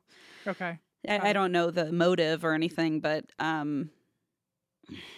don't know. I don't know. I can't really explain it, but the detective told Chris the polygraph was picking up on lies because Chris subconsciously remembered being at the crime scene. And on camera, Chris said, if I was there, I'd remember it, wouldn't I? Wouldn't I remember it? That's my thing. I don't remember it.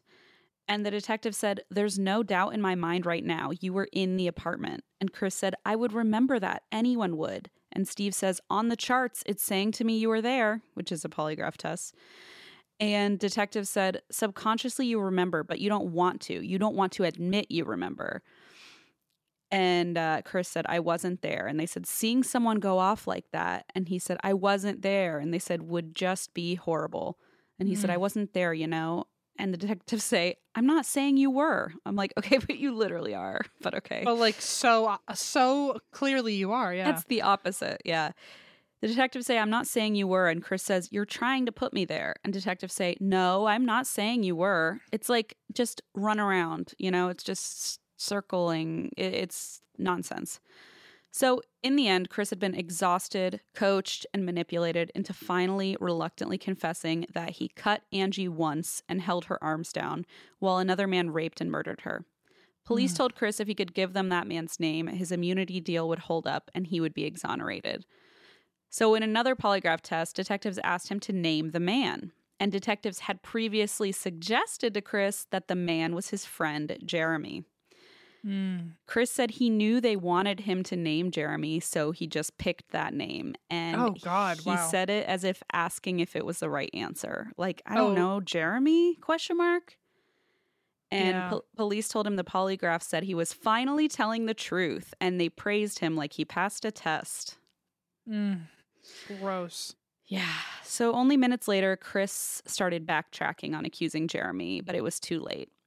So detectives used this quote-unquote tip to get DNA from Jeremy. But guess what? There was no fucking match to the semen.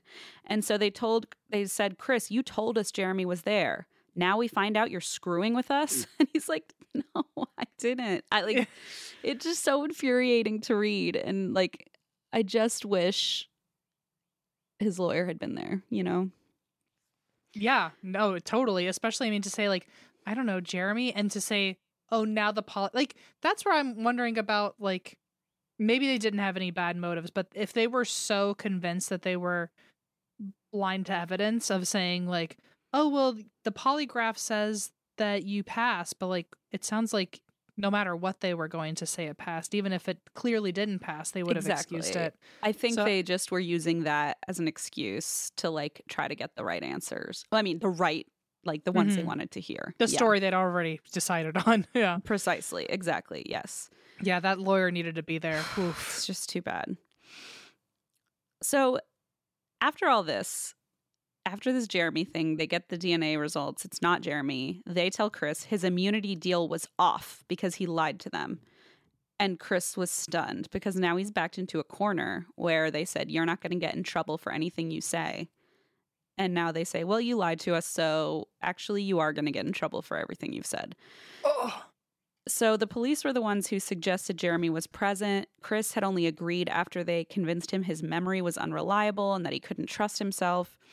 And he said at this point, can I just go back to the beginning? I was never there. I was never involved. But of course, now it's too late because they have all this on tape. Mm-hmm.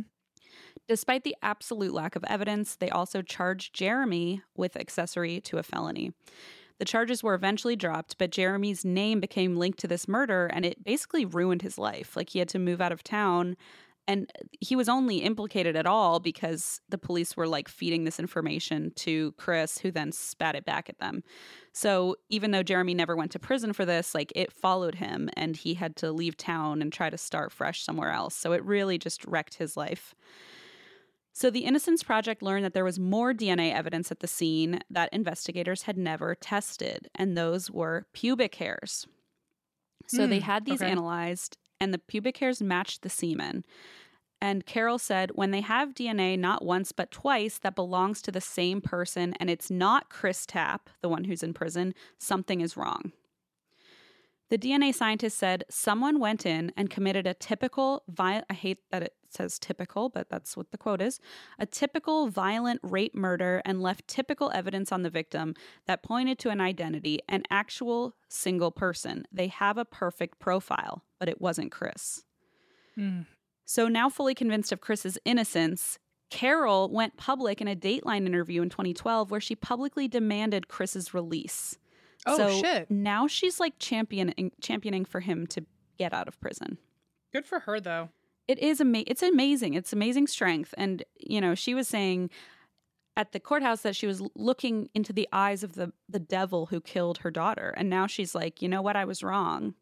And it's wild how your brain can tell you, like, to think you're truly looking at a full-blown demon of a human being and then to be able to change is... Then a few years later being like on TV saying, you know, this man is innocent and his family deserves to have him back home. Yeah. It's quite a turnaround. So on the Dateline episode, she demanded, let him go. It's the only thing his mother has. It's her only child. Let him go. So Carol started working with the public defender that had been assigned to Chris's case, and she also reached out to an expert in false confessions whose name was Steve Drizzen. And Steve said, I don't get calls from the victim's family members, and I was just so impressed by her. Here she was actually standing up for a new trial for the man who had been convicted for murdering her daughter. So this is just really, she's a strong lady. He said, when looking at the tapes, that it was, and again, this guy is the expert on false confessions. He said it was the worst confession he had ever evaluated. And it became the confession, that has got to mean something. And he said it was a confession that kept him up at night. He said it was a textbook case of psychological coercion. And he said, this isn't Chris's confession. This is Jared Furman's fantasy of how this crime occurred. And there's no evidence. Not only is Chris locked up for a crime he didn't commit, but the man who did kill Angie Dodge is still out there. So it's like a lose-lose because an innocent man's in jail. The one who did it is still roaming free. Nobody got real justice. Like it's all just bad. So another nonprofit got involved, and they're called Judges for Justice, and they reviewed the investigation and published reports from polygraph experts and retired FBI agents who all agreed the investigation was flawed. So the report stated, they manipulated Mr. Tapp through a series of explicit threats and promises, used false evidence, a host of leading questions, and continually contaminated the interrogation by disclosing non-public details of the crime scene. So they also called for him to be freed. Chris's friend Jeremy had always been angry at Chris for implicating him in the crime, understandably. Sure. But when he finally got to see the interrogation videos for himself in 2016, he actually forgave his friend. Oh, wow. And which I'm sure was also a hard situation to go through. He told Dateline, they just took it too far. They broke his brain. You can just see him crumbling. It's just so sad. That's such a sad imagery of it too. It is.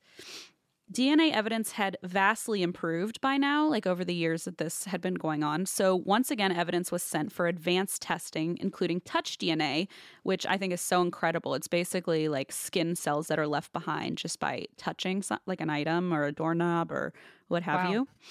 And so this time, DNA matching the semen was everywhere, all over the apartment. The killer had left skin cells and other DNA evidence all over the room. But with that in mind, they also found no DNA evidence to suggest that anyone else was present. It looked like there was just one killer. And since it wasn't Chris, well. So what was the... So why didn't they do touch evidence before? So it had been years and technology had advanced so far that they could do that. But back in the 90s, it just wasn't on the table. Yeah. Got it. Okay. If something happens to me, make sure they do that shit. The touch evidence. Yeah. I will. Okay. I'll go on Dateline. Okay. So despite all this new information, Idaho still refused to consider a retrial for Chris. I know. It's infuriating. It's just like all this red tape and stuff makes me crazy because it's like in front of everyone's face, but they just don't take that step. When it's that obvious, too. Mm-hmm. There have been some, like, not a good frame of reference, but I've watched a lot of Law & Order SVU. Yeah. And there have been some episodes where, like, they know the person's innocent and just, like, still won't let him leave jail. And I'm like, how does that fucking work? Like, they're what are you talking it's a about? lot of paperwork. Yeah. I'm like, oh, my God. So it's... The fact that that's real, I just keep hoping that's like a Hollywood. It's upsetting. Yeah, it's very upsetting. It's like, it's just like too many hoops to jump through sometimes, or like people need to sign off on it. And like if one person refuses, then it just doesn't go anywhere, that kind of thing. Yeah. So a former criminal investigator of Idaho was hired to review the entire investigation. And after 14 months and $36,000 in September 2016, he said the confessions were tainted, questionable, or unlikely. But this still didn't acquit Chris. So the review admitted there was no evidence Chris was present, but he still believed he was somehow present, was where they landed. So Carol was outraged, and her response was, I don't know how he's there, but he's there. You paid $36,000 for someone to say that? Science excludes Chris Tapp, which I love that. She's like, science says. She was like, I'm going to be a shark about this. Like, make it, let's be clear here. Let's be fucking clear and stop fucking around over there, faffing around. And good for her. Like, why is someone in there on a hunch that like nobody else has a hunch on? Like, that like zero people have proof of, and that he's now saying I wasn't there, Yeah. So finally, thank God, a new judge looked over the case, and on March 22nd, 2017, the judge oversaw a resentencing.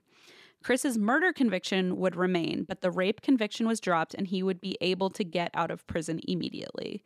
So Chris's lawyer tried to talk Chris out of it, but Chris at this point would do anything to be out of prison, even if it meant legally remaining a convicted murderer. He was like, I don't care anymore. Just put that on my name and let me out of here. Yeah, he's like, whatever it takes. Yeah, which is also not fair, Like now you have to live the rest of your life this way. So Carol Dodge took the stand in Chris's defense, and Chris cried as she spoke. And when he was freed, Chris fell into both the arms of his own mother and Carol. Oh, and the three of them held each other and cried. Oh my God. Oh, wow. That's rough. Yeah. That's rough. Chris's old friend Jeremy that he had implicated walked up and held him too as they both cried and said, I love you. My God, it's like a movie. I know. I have goose cam. Chris stepped out of the courthouse to applause from the crowd that was waiting outside. He said, I want to see what life has to offer and prove that I'm worth something. Then he thanked Carol for being his loudest voice, and he said now that his story was over, it was time to find justice for Angie. He said, I have to honor Angie. I have to stand up for Angie. Detectives continued to insist that they knew Chris Tapp was guilty. Are you fucking kidding me? I know. Oh my God. Yawn. Old news. Get out of here. Go home. Find a new story. Take a hike. Take a fucking hike. Take a hike on Superstition Mountain. You know what I'm saying? Take a hike to the bridge, the natural bridge on Superstition Mountain. Take a hike to Voltar's Riddle Me 3 bridge. And stay there. So detectives continued to insist he was guilty and that the interrogation tapes would prove it. But in November 2018, Carol Dodge contacted a famous genetic genealogist named C.C. Moore.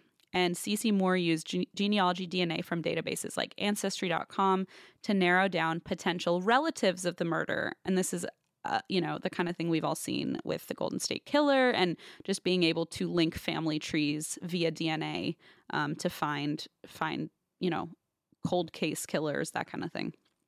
So they did this, and in the end, police were led to a man named Brian L. Drips Sr., who lived across state, but when they looked into it, he, at the time of Angie's murder, had lived across the street from her.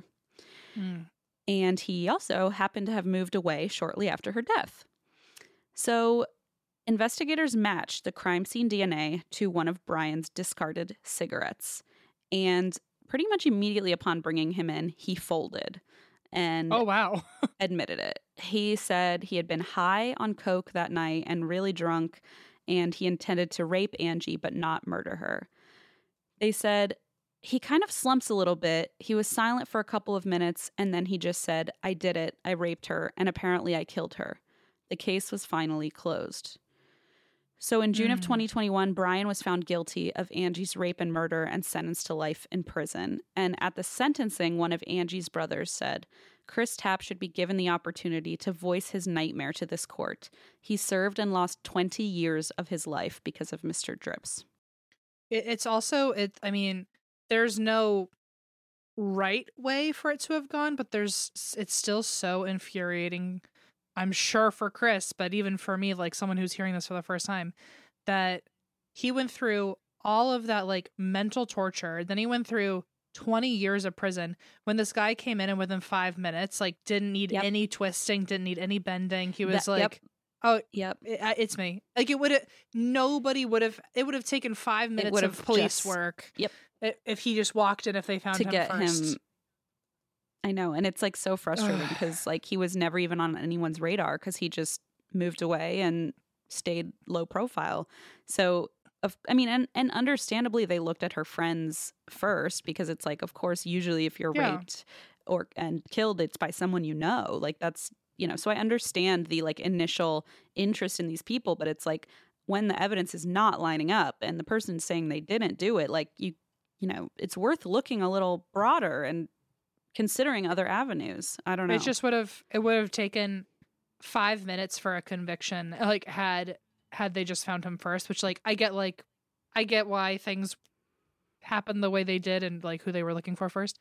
But the fact that this guy had to lose so much of his life because this guy just never got found. And then like, it really is just so angering that like how quickly he folded. Like, yeah. Like you'd think you've been in hiding this whole time. You would at least put up a fight or something. Either way, it would be bad. There's no good way, but it just feels worse. It's almost like after those 20 years, he was just waiting for them to figure it out. Like, I wonder if he knew that the other guy got let out. Like, I wonder if he followed it or not. It's obviously, I don't know, but because like, as soon as they find my DNA, like, there's no talking your way out of it. Like, your semen is there, explain yourself, so it is heartbreaking to think about how quickly it could have been resolved. Gone a different direction. Yeah. So Chris has been fully exonerated, thankfully, and he filed a lawsuit against the city of Idaho Falls and 7 former police officers. Detective Furman, who had meanwhile been elected mayor, actually died in 2022 at the age of 60. Mayor. Yeah. Following an early onset Alzheimer's diagnosis. So Carol Dodge is credited with solving her daughter's murder because she refused to give up. And quite frankly, if she had never gone and gotten those tapes, like he would just probably still be in prison and nobody would have even found the actual guy. So Carol said she couldn't back down because of I'm gonna cry. Okay. I've got this. Carol said she couldn't back down because of that day she hugged Angie after their argument. She said, if I hadn't had the opportunity to hold Angie in my arms that night and to tell her how much I love her, I don't know that I could have made it. It's what kept me determined to find out why my daughter was killed. Jeez. So that is the story of Angie Dodge and the false confession. Well, there's no happy ending to that story, but at least, the happiest version of it could happen, that at least he got out. At least there was some justice with him, at the very least. Yeah. Wow. Well, it's a doozy. Good story. Definitely had the twists and turns. I'll unbuckle now. Yeah, you can unbuckle. We're safely parked. Click. So it's a good one. I do like when there's twists and turns to the story, and I do like when there's whatever version of a happy ending, some sort of possible. Justice. Yeah. And shout out to the Innocence Project because they really do. They do great work. Yeah.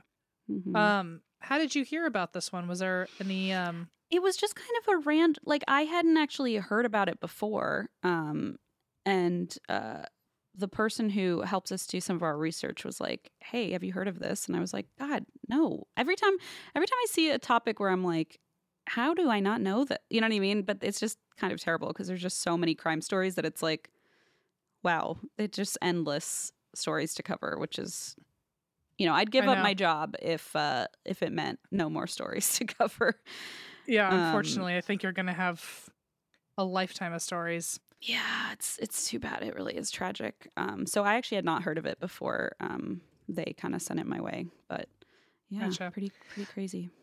Well, I'm glad we got to hang out a little bit. I know it's when we're talking about dark stuff instead of just like friend hangouts, but I'm glad we got to see each other. I haven't seen you in do that during friend hangouts too. So I haven't seen you in a while though. Last time I saw you, I was covered in spots. So I know. Are you feeling better? I have like a little scarring, but I think after like a couple skin sheds will be good. Yeah. Okay. Good. So I think it'll, but it's like they're tiny little dots. It adds character. They're like forehead freckles. So they're like freckles. Aww. Yeah, little freckles. But other than that, I'm good. Allison, I think maybe caught a minor case of it, but it was nothing compared to what my situation was. But yeah, everything's my hands are the only thing that are still healing a little bit, but we're in the clear, folks. Oh, what a week. Hey, now apparently since I've gotten it and I can never get it again, you've at least helped me out next time I'm near a baby. I don't have to wonder. You're welcome. Thank you. Well, I guess I'm going to see you tomorrow or Wednesday because we're going to be in Florida this week. Yeah, I'm going to see you Wednesday in Florida. I'm so excited. And we're about to also record our after chat for Patreon. So if you guys want to hear more, you can go to patreon.com/ and that's why we drink, I think. And that's why we drink. Let me check if that's correct. Nope. Wow. 6 years, folks. Cool. Okay. Patreon.com/ ATWWD podcast. So check us out. We'll see you there. Otherwise, I guess we're good to go, huh? Yeah. And that's why we drink.